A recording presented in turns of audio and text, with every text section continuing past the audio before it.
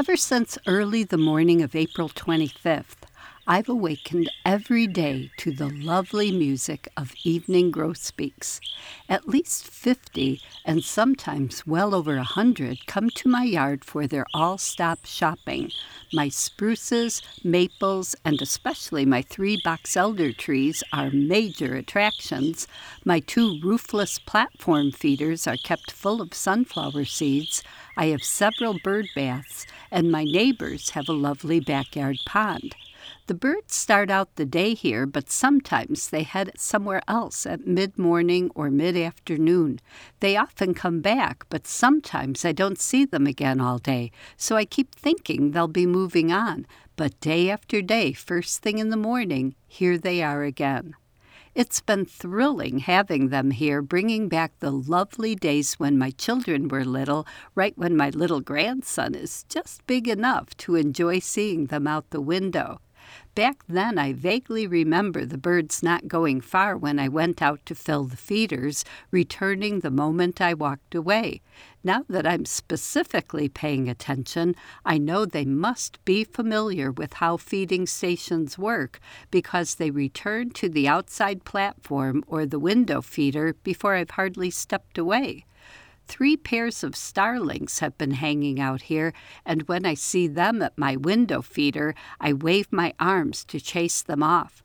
The grosbeaks sometimes leave with them, but usually at least 1 or 2, and sometimes all the grosbeaks stay on the feeder. If they do leave, they come right back, while the starling stays away for a good half hour. My little dog Pip seems intrigued with all the bird activity.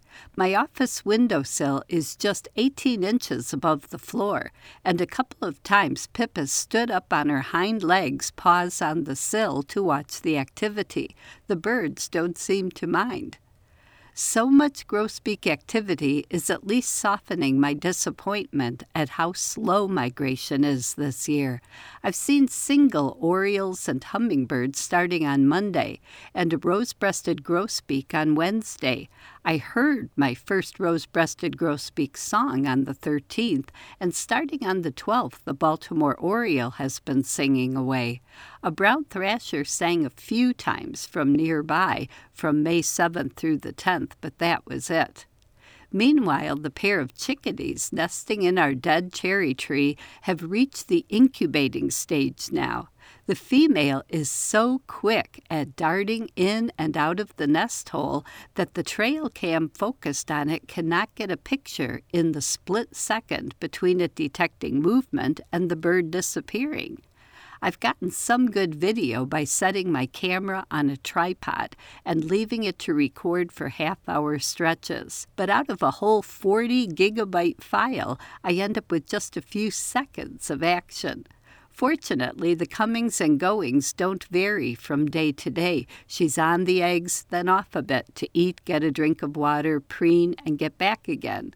I've also gotten a few cute videos and photos of her just peeking out of the entrance. The videos will get really interesting when the eggs hatch. I hope I can get video or photos of parents carrying eggshells away, so I'll know for sure that the babies have hatched. At first, the female will spend most of her time in the cavity keeping the brood warm, while the male comes in with food and carries fecal sacs away. But as the chicks' feathers grow in and they're increasingly able to keep their own bodies warm, their hunger will also be growing. So soon, both parents will be coming and going frequently. I'm hardly going to be making any discoveries about chickadees, but it's been fun noticing things like just how fast the female comes and goes, apparently to keep nest predators from discovering the nest. Already I've seen a crow and a blue jay sitting on the fence nearby waiting to see a chickadee emerge or fly in. They couldn't possibly get eggs or chicks inside the nest, but I'm sure both of them want to know when the babies fledge. Last year, my blue jay family feasted on innocent baby house wrens on their first day out. Much as I love blue jays, I'll definitely be on high alert on Chickadee Fledge Day. I'm Laura Erickson, speaking for the birds.